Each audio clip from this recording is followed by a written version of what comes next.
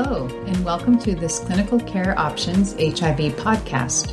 I'm your host, Jennifer Swanson. Today's episode features coverage of HIV data from the recent Conference on Retroviruses and Opportunistic Infections, or virtual CROI 2021, which was organized by the CROI Foundation in partnership with the International Antiviral Society, USA. During this podcast, Dr. Chloe Orkin from Queen Mary University of London will discuss important HIV data presented at the conference, including new findings on HIV pre-exposure prophylaxis, HIV and COVID-19, antiretroviral therapy in pregnancy and the postpartum period, as well as the comparative efficacy of various antiretroviral regimens. For more information on Dr. Orkin and for a link to additional online CCO coverage of Virtual CROI 2021, including a downloadable slide set covering the studies discussed in this podcast episode, please visit the show notes. Now, let's get started and hear what Dr. Orkin has to say about these exciting new data. Hello, everybody, and it's wonderful to be with you here today. I think I'll start with a couple of reflections about the conference. I have to say it was extraordinary. Extraordinary because the virtual platform was really interactive, vibrant, and lively, and it worked. Extraordinary because despite this terrible, terrible year we've all had, so much science in HIV actually happened and so many investigators completed their studies and actually were able to present them to us. And I found that exceptional. It was also exceptional because we were able to sit in the audience and watch breaking COVID data news on neutralizing antibodies, on new antiviral drugs. And it really made the whole year feel like as an investigator, which I've been, really worthwhile to be part of such a huge international endeavor. So it was very exciting. And I hope I can bring to you some of the best data from the conference. So starting with PrEP. So hopefully here you're going to find the answer to that question. There was this ANRS Prevenir study, and this is a prospective cohort study of daily versus on-demand oral FDC-TDF PrEP in the Paris surrounding regions. And this was a multi-center, open-label prospective cohort study, mainly 98% in MSM from Paris, as I've said. And it was a follow-up study from the IPERGAY study, which was a randomized trial. So essentially, this was enrolling HIV-negative adults at really high risk of HIV infection with inconsistent condom use, normal renal function, and who were negative, HBs antigen negative in the on-demand arm. So it started in 2017, and the men were randomized basically to receive daily FDC-TDF PrEP or on-demand PrEP. And they had the choice as to which arm they went into. The on-demand PrEP was given with 2 doses before sex and 1 dose for the following 2 days after sex. Primary endpoint was greater than 15% reduction of new incident HIV diagnosis in the Paris cohort versus the reported national surveillance network from 2016. And secondary endpoints were HIV incidence, PrEP adherence, sexual behavior, and safety. So, the primary endpoint hasn't been evaluated, and this is because of the disruption of HIV diagnoses by the pandemic, so the surveillance cohort wasn't sufficient to make the comparison. So we're going to look at the secondary endpoints in terms of overall incidence, which was actually 0.11 per 100 person years. And this translated into 3 incident cases in each arm. And this means that going on to PrEP in this way averted an estimated 361 infections. And this is based on the predicted incidence reported during the IPERGAY study of 6.6 per 100 person years. So if we look at the outcome in terms of HIV incidence, you can see it was exactly the same whether you had daily PrEP or on-demand PrEP. You don't need to be a statistician to see that 0.12 equals 0.12. So let's think about prophylaxis at the last sexual encounter. So what actually happened with these encounters, you can see that more people in the daily PrEP arm actually used PrEP in the last encounter, but everybody was using it correctly pretty much. And you can see that some people chose not to use PrEP during the study at times, 18.4 versus 4.3%. but the condom use rates were very low. Only about 20% of people use condoms. So you can see it was a really high-risk cohort and really reflective of the question we're asking. So in terms of safety, tolerability, and STIs, the rate of discontinuation was low, 14.4 per 100 person years. And if we look at any STI until 2 months before the pandemic, 75% had STIs, so really, really high rates. And viral hepatitis was particularly common, 0.76 per 100 person years. And this was driven predominantly by hepatitis C, as you can see. Thinking about drug-related adverse events, what you see is that there were fewer drug-related adverse events on the daily PrEP arm than on the on-demand arm. So people on the on-demand arm had more drug-related adverse events, and maybe this was due to stopping and starting, and when you restart, you experience the side effects and you get tolerant to them if you're taking it daily. And the side effects that they experienced were mainly GI side effects. There was nothing serious to report, and that's really the key highlight in terms of safety. So my take-home points from the study are that amongst MSM who elected to use daily or on-demand FTC-TDF PrEP for prevention of HIV infection, both regimens were equally effective for HIV prevention. They were both really well tolerated with few discontinuations. There was a slightly higher rate of drug-related adverse events in the on-demand group. There was a really high incidence of STIs observed. Because it's non-randomized and it was based on participant choice, the design slightly limits the generalizability of the results. So I'm going to move to the next study, and this is also really exciting study. And this is the lab analysis of HIV infections in the HPTN-083 study. This is the injectable cabotegravir for PrEP study. Now, you will recall that the interim analysis has already been presented, but I'll remind you that this is an international randomized double-blind phase 2b/3 study, and it was terminated at interim analysis in May last year because 25% of the endpoints were already accrued. And what was found is that PrEP with long-acting cabotegravir LA was significantly superior to daily oral FTC-TDF in reducing incident HIV infection. So the study reported early. So the study was for HIV uninfected MSM and transgender women who have sex with men who are over 18 and at high risk of infection without hepatitis and with no contraindications. So the important point about the study to mention is that it was double-blind. So the participants, everyone received injections, whether they were actually cabotegravir or placebo. So the participants were really amazing. They had injections regardless of whether they were actually getting active compound all the way through the study, and that's really quite phenomenal. So the primary endpoint analysis of the incident HIV infections identified 58 baseline and incident infections in the whole cohort, and 16 of them were in the cabotegravir LA arm. 12 of them were incident infections, in other words, they weren't baseline infections, and 42 in the FTC-TDF arm, of which 39 were incident. And there was a whole lot of lab analysis that went on, which we're going to talk about subsequent to the interim findings. So in terms of incident infections, I'll show you this again in terms of the rate. You can see 12 infections for cabotegravir versus 39 for FTC-TDF. And you can see the hazard ratio overwhelmingly showing superiority with a reduction, a significant reduction of 68% for the cohort who received cabotegravir LA versus FTC-TDF. Now, this slide looks busy. I'm going to take you through it because in this study, really the devil is in the detail.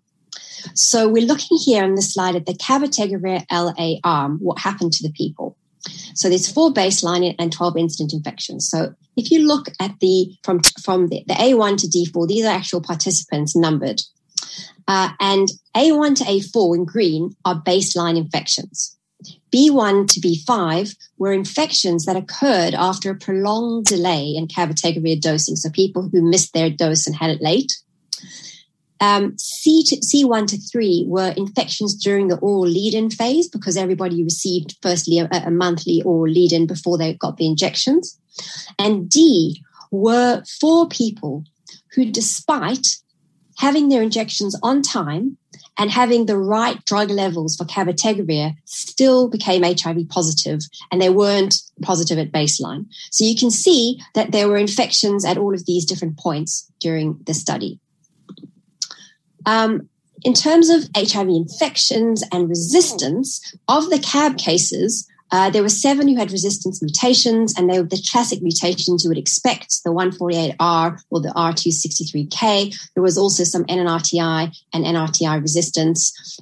Importantly, retrospective HIV testing identified infection earlier than the antigen antibody testing on the study. So actually doing a viral load was much more reliable than doing the antigen antibody testing, particularly in people who are on cabotegravir, which actually attenuates and makes the test, the antigen and antibody tests change slower. So FTC and TDF, there were 42 infections, 39 were incident. And interestingly, you can see that these incident infections were almost exclusively due to suboptimal drug concentrations. And there were some resistance mutations to NRTIs and NNRTIs. So the take-home points for me are that of the 12 incident HIV infections in the CAB arm, 4 were observed in participants with perfectly on-time injections and adequate cabotegravir concentrations. The detection of HIV infection using standard testing algorithms was actually delayed and attenuated in patients receiving cabotegravir LA. And HIV RNA and antibody testers reverted to negative and became non-reactive in some cases earlier in infection.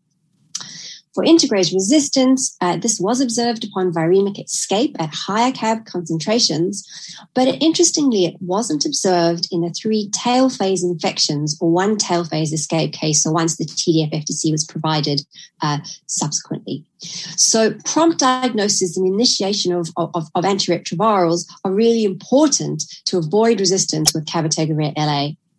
And non-adherence to daily oral pills are likely contributed to the higher incidence of failure in the FTC TDF arm. And I really stress that point because in the initial analysis, the adherence was actually seen as excellent, and the participants claimed excellent adherence. But you can see the failures were in fact related to non-adherence and oral therapy, as we tend to normally see. So I'm going to move to immunosuppression and COVID outcomes. So this is the million-dollar question. We've all been trying to find out. There have been loads of analyses, but this is a really, really powerful analysis, large-scale analysis, looking at COVID-19 among people with HIV or solid organ transplants. So immunosuppression, what effect does this have? So it is an analysis of patient-level data from 39 US clinical centers in the National COVID Cohort Collective on COVID hospitalization and ventilation among people with HIV or a history of solid organ transplant, SOT, both of those things or neither. And the COVID cohort consisted of 575,000 adults over a year period. And the COVID diagnosis was based on an RT-PCR positive swab-borne antigen test within a range of time around the time of admission. So there was a logistic regression analysis conducted for the odds of hospitalization and the odds of mechanical ventilation by immunosuppression group, and also regression analysis looking at the estimate of hazard of hospitalization within 45 days. And the analysis adjusted for demographics and comorbidities. So if we look at the outcomes, so percentage who were hospitalized, for people who are HIV negative and SOT negative, 30% were hospitalized and 1.9% were ventilated. For HIV alone, 48.5 versus 5%. SOT alone, even higher, 63.8 versus 9.9, both even higher. Odds of hospitalization, you can see, get higher and higher from HIV alone through to both. And in terms of odds of ventilation, you can see almost double for HIV alone and SOT alone. And this is having adjusted for age, sex, race, ethnicity, study site, and comorbidities. Now we're going to look at hospitalization, survival probability and risk of hospitalization. So the survival probability was highest if you didn't have HIV or solid organ transplants, and next highest with HIV and followed by the other groups. The majority of hospitalizations within 21 days, that's pretty standard. But the hazard was higher in immunosuppressed groups. HIV 21% increase, SOT 55%, HIV SOT 67%. Importantly, among the people with HIV, the increased risk of hospitalization was driven by comorbidities such as cardiopulmonary and renal disease. So basically, just to sum it up, it's a lot of data. People with HIV and solid organ transplants more likely to be hospitalized and ventilated, independent of demographic factors. Increased risk in immunosuppressed groups driven mainly by comorbid conditions in HIV, specifically renal comorbidity and cardiopulmonary disease. So, antiretrovirals in pregnancy and postpartum. There are two studies I'm going to show you. This one is the DOLPHIN-2 study comparing dolutegravir versus efavirenz in late pregnancy, so beyond 28 weeks. And we're going to be examining the period to 72 weeks postpartum, a very ill-studied period, so it's a very important study. And these are for women who had no antiretrovirals within 12 months. And they, as I said, got dolutegravir, efavirenz plus 2 nukes. So the primary endpoints being presented, it showed that dolutegravir was superior to efavirenz-based therapy for HIV RNA less than 50 at delivery. Here we're looking at secondary endpoints at 72 weeks, virological efficacy in terms of time to virological undetectability, failures, and maternal and fetal outcomes. So, virological efficacy, time to virological failure at week 72, you can see that for the dolutegravir in blue versus efavirenz, much faster time to suppression, and this was highly statistically significant, whether you look at the viral load less than 50 on the left or viral load less than 1,000 on the right. So highly statistically significant, better for dolutegravir than efavirenz, faster for dolutegravir than efavirenz, with fewer virological failures, 2.4 versus 6.4% in dolutegravir versus efavirenz arms.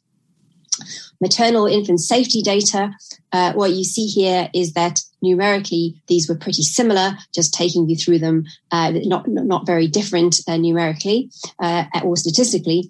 And in terms of mother-to-child MTCT, there were 3 transmissions in the DTG arm, and these were believed to have occurred in utero based on the timings. There was 1 transmission in the efavirenz arm, but this occurred postpartum in a breastfed infant despite maternal virological suppression. So the take-home points is that both regimens were very safe and well tolerated, and that's great news. But the dolutegravir regime showed superior time to viral suppression compared with efavirenz, and this is supportive of the WHO treatment guidelines recommending dolutegravir in pregnancy.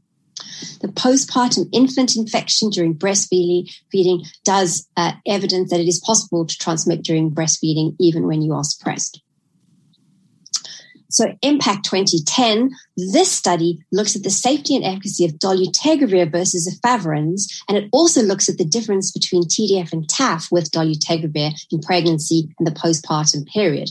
And these women were allowed to be enrolled earlier, between 14 to 28 weeks. You can see the 3 arms are there, and we're following this up out to 50 weeks.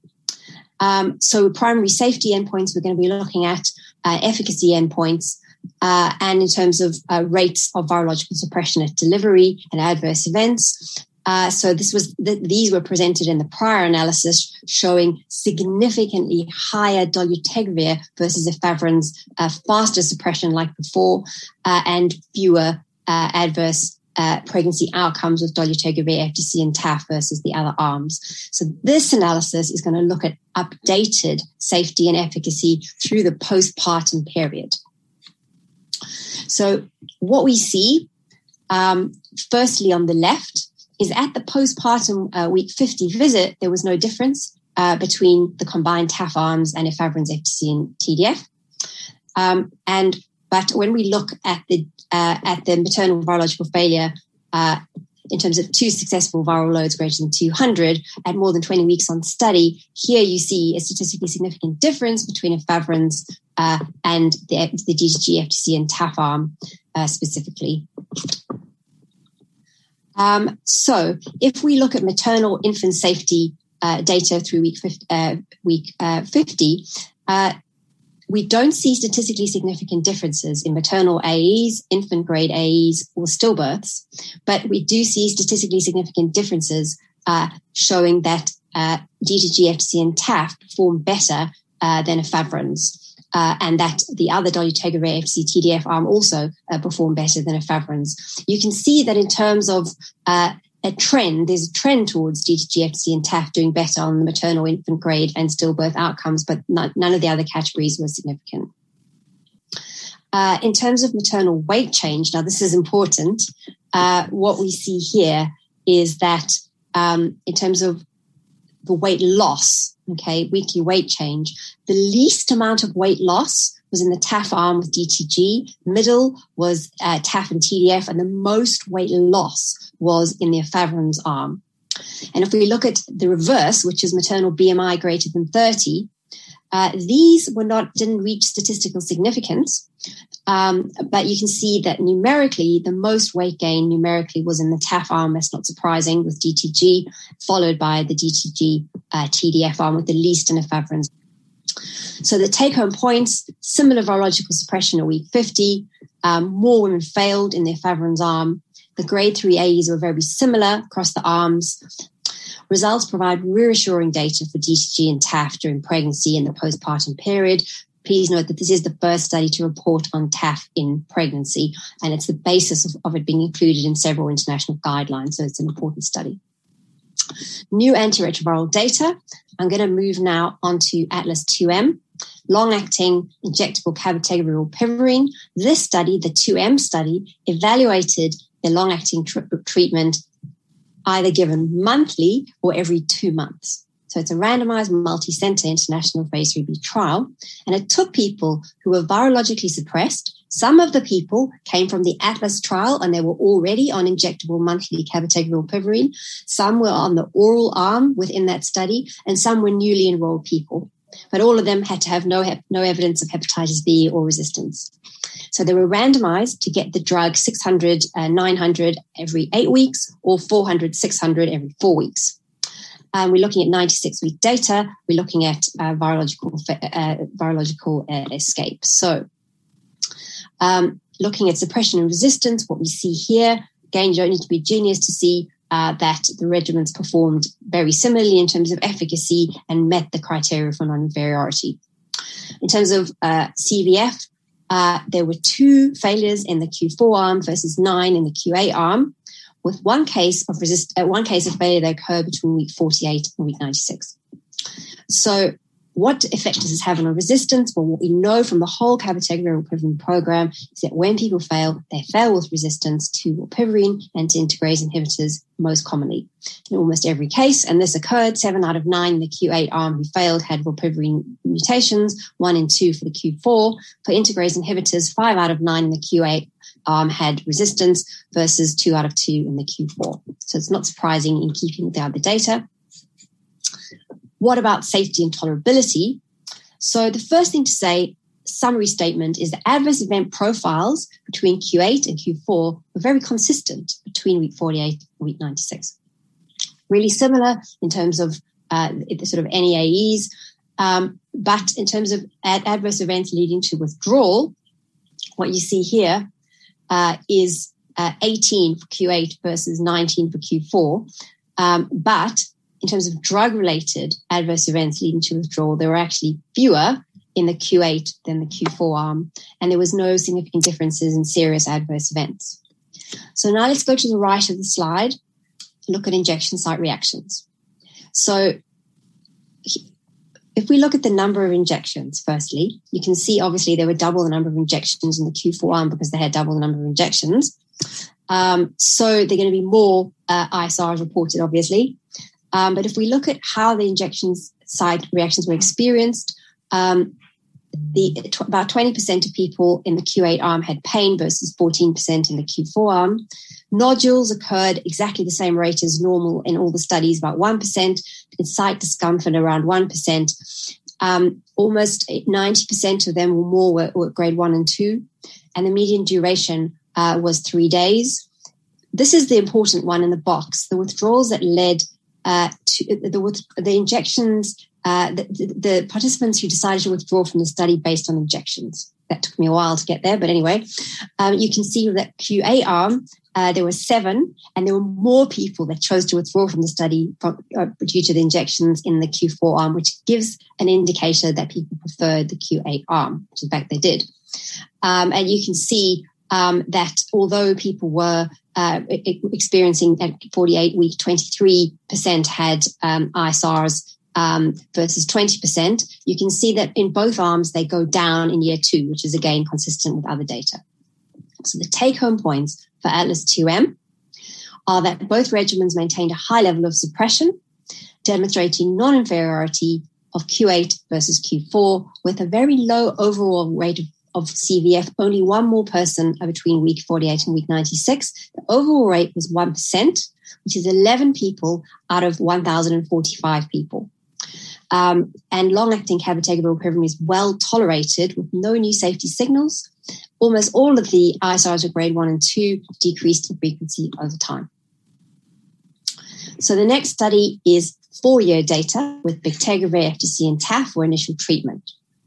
And you'll recognize these studies, I'm sure, the 1489, 1490 treatment-naive studies. One compared bacavir 3C dolutegravir versus BF-TAF. The other one compared BF-TAF to DTG, FTC, and TAF. And they went open label at week 144. And what we're looking at here is the safety and efficacy of just BF-TAF through this time period. So you can see in terms of 192-week virological outcomes and resistance for 1489, those in BF-TAF, 99% who were on the arm remain undetectable versus 99% on the other study. No emergent resistance to any BF-TAF component. One participant did develop NRTI resistance on the DTG abacavir 3C arm. They were switched to BF-TAF and achieved and maintained suppression less than 50 copies. And efficacy was maintained in those who switched from DTG-containing regimens to BF-TAF at week 144 or later. Safety and tolerability was excellent. Very few adverse events related to the drug, to discontinuation, or any adverse events at all.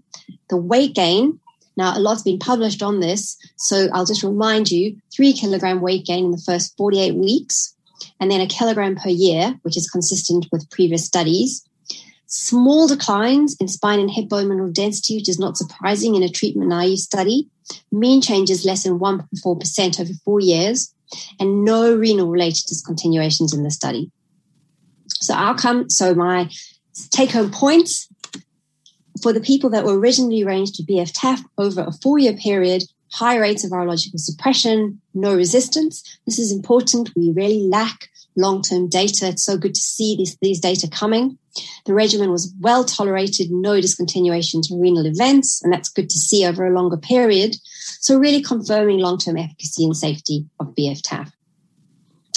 Finally, lenacapavir in heavily treatment people. This is a phase 2 and 3 study. Now, lenacapavir, to remind you, is a first-in-class capsid inhibitor with really high potency in vitro. It's picomolar concentrations, and it would work against strains resistant to NRTIs, NNRTIs, integrase inhibitors, or PIs, because it's a new class.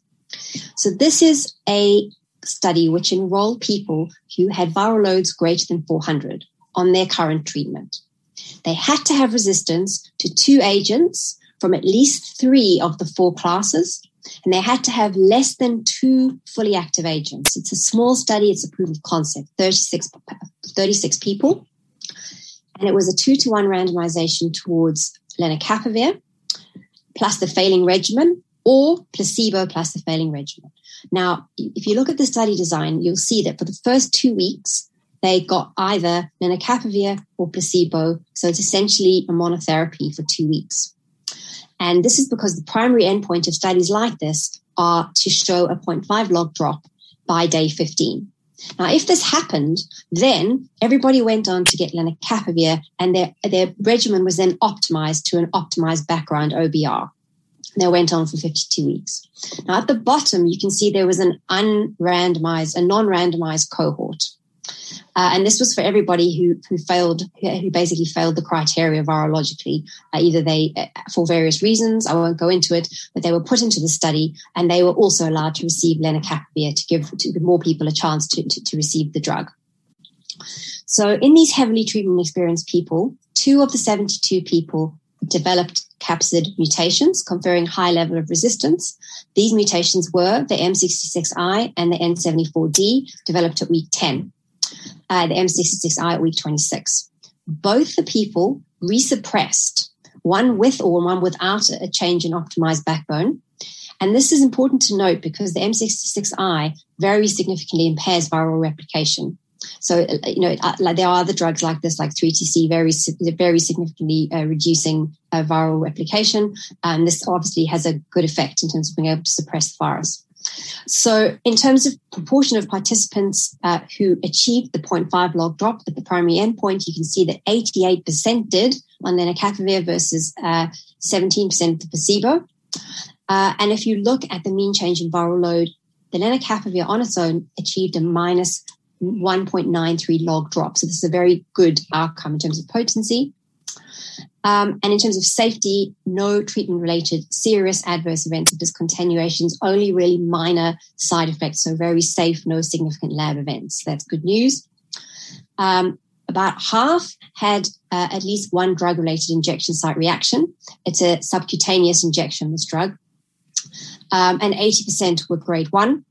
And it was no discontinuations due to these injection site reactions. And they were mainly swelling, erythema, nodule, and pain. So in these treatment-experienced patients, my take-home points would be that lenacapavir resulted in a rapid and clinically significant viral load decline, because you really want a 2-log drop before you want to say that a regimen is potent, and this drug actually achieved this when added to a failing regimen as a monotherapy in a highly treatment-experienced cohort. Lenacapavir led to high rates of virological suppression when combined with an optimized background, and it was generally safe, well tolerated, with no discontinuations due to AEs, a little bit of nausea and diarrhea with the oral lead-in phase. Injection site reactions were very tolerable, grade 1, and resolved quickly. So the additional trial program is going to study the role of lenacapavir in treatment and also in prevention. It's important because the drug, it has a 6-monthly half-life. It can be given as a 6-monthly injection. So lots of potential for the future. So I'm going to stop there and open up to questions. Let me see if I can manage to work the platform. Someone has asked how high were the viral loads. The viral loads for the lenacapavir were reasonably high. People were actually failing quite significantly, and they were unsuppressed. So as you would expect, for these sorts of studies, around 4 log. And then what is the likely place of injectables for PrEP and treatment in the light of more worrying resistance data presented here? Okay. So the question is, what do I think the likely place of injectables will be in PrEP and treatment? So let's take treatment. So the comment is that there is worrying resistance data for treatment. Now, what I would say, let's take firstly long-acting cabotegravir rilpivirine. I would say that a 1% failure rate for a regimen is a low failure rate. I'd say it's very efficacious. And 11 out of 1,000 people failing, to me, is less of a concern. I think the important thing to mention is that there has been a predictive model developed. It was presented by William Spreen from ViiV last year in HIV Glasgow, and they evaluated, what they did is they tried to work out what the combination predictor factors would be, so you can work out who might fail long-acting cabotegravir rilpivirine based on looking at all the failures, which are there very few, in fact, over the whole cabotegravir rilpivirine program. And what they worked out is the strongest predictors were previous rilpivirine mutations that were archived. So really having an NRTI history and a history of failure is really the biggest risk factor. The other high risk factor was having the L74I polymorphism at baseline, which is something that is common in the A6, A1 subtype, which is mainly particularly found in Russia and Eastern Europe. as the commonest factors. BMI was associated, but was a minor factor. And also the rilpivirine level at week sort of 8 was also an important factor, week 4 and week 8, the drug level. So essentially, when you know this and you're looking at prescribing the drug, I would worry about giving this drug for treatment in someone who had NNRTI failure or an unknown history of NNRTI exposure. But that would be my main concern. For PrEP, I think what's really encouraging about the 083 data is that so few people nobody developed resistance in the tail phase. And I think that it is quite possible to salvage this regimen. We know that it can be salvaged. So I think the important thing is that oral therapy is not for everybody. And it's about balancing the excellent efficacy for people that can't take oral treatment with a small chance of resistance and how to manage that. For lenacapavir, yes, you can see some resistance. We do need much more data on first-line and second-line treatment before we can comment on what that will mean. So now that cabotegravir is available on the market, would I recommend Q8 dosing for your patients at this time?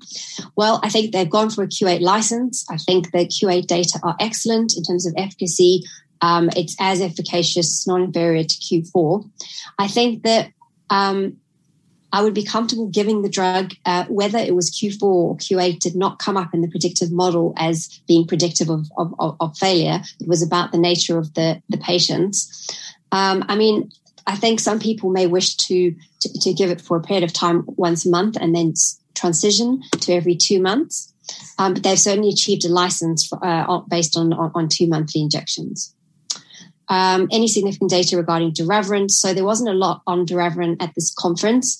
The only data that was presented on doravirine was actually the combination of islatravir and doravirine. And this was an abstract that I actually presented looking at a blip analysis of the phase 2b islatravir doravirine study, which showed the same number of blips with islatravir and doravirine versus the comparator, which was TDF, 3TC and doravirine, and that blips were not predictive of failure. After all of those vaccines for COVID, how soon are we getting a vaccine for HIV? Now, there is an interesting point. So what I would say to this is that a lot of the plenaries talked about how much the HIV work in terms of neutralizing antibodies particularly, and also vaccines, has set us up for success in terms of rapidly being able to develop a vaccine. For example, the HIV adenoviral vector vaccines were something that were easy to adapt to the 2 adenoviral vector vaccines that are currently licensed. And the mRNA platform has also been looked at. So I think that it's a two-way street. The HIV work has literally underpinned the rapidity of the vaccine and the neutralizing antibody development. The Rockefeller Group, who are developing neutralizing antibodies in HIV, are exactly the same people who are able to come forward with the technology and develop the RegenCo neutralizing antibodies, which have literally provided spectacular results in terms of hospitalizations and deaths for those that receive the monoclonal antibody. And actually, it also looks as though it's good against the variants, the South African and the Kent variant. So essentially, I would say that in terms of the vaccines, I think that. I think that's what I would say. Let me see. I've got lots of questions. Do any of the new data on weight gain and integrase inhibitors change your practice? So the weight gain and integrase inhibitors, what has come out of this conference is that a lot of the differences that you see between, when you look particularly at the advanced study between dolutegravir and efavirenz, is driven by the fact that efavirenz causes weight loss, and both TAF and integrase inhibitors cause weight gain. What's being touted now is that this is sort of a return to normal effect, and that you would expect to that these agents cause abnormal weight loss, and that being on these drugs allows you to return to what your normal would be. It doesn't mean it's good if your normal is morbidly obese, but that you would go back more to your genetic normal. And there's fat studies that are being done now, and these fat studies are actually beginning to show potentially a return to normal in terms of people who switch from other agents to integrase inhibitors. And there's also work going on in mitochondria trying to understand whether there is some effect of integrase inhibitors on mitochondria. So there's a lot of work going on. Were there any data on response to the vaccines in people with HIV? There weren't. There are some data that have been reported on the Novavax vaccine suggesting worse outcomes for people with HIV with the Novavax vaccine in the South African strain, particularly in South Africa. So that's some data, but that wasn't at the conference. Any new data on neural tube defects for women using DTGs in conception? So the TEPAMO cohort reported last year, and what was found is that the original signal that was found has completely gone away, and there's now no additional risk for women receiving dolutegravir versus efavirenz, and dolutegravir can be prescribed to women of childbearing age during conception. It's not associated statistically with neurotubular defects. That happened because women were not given the opportunity to enter clinical trials during pregnancy, so no data were collected. And then when the WHO provided dolutegravir, women then entered into a giant uncontrolled experiment, and a finding occurred in a small denominator, which was then found to be wrong. Okay, so any data on choosing to change treatment due to weight gain away from an integrase inhibitor? No, we don't know what to do about the weight gain. There is no evidence now that actually switching away once the weight gain has happened makes any difference. So no, I'm afraid not. I think that's pretty much the questions. Thank you, Dr. Orkin, and thanks to listeners for joining in. As a reminder, to view the full virtual CROI 2021 conference coverage program on the Clinical Care Options website, click on the link in the show notes. And be sure to check back regularly for more episodes on important infectious disease and HIV topics. Thank you.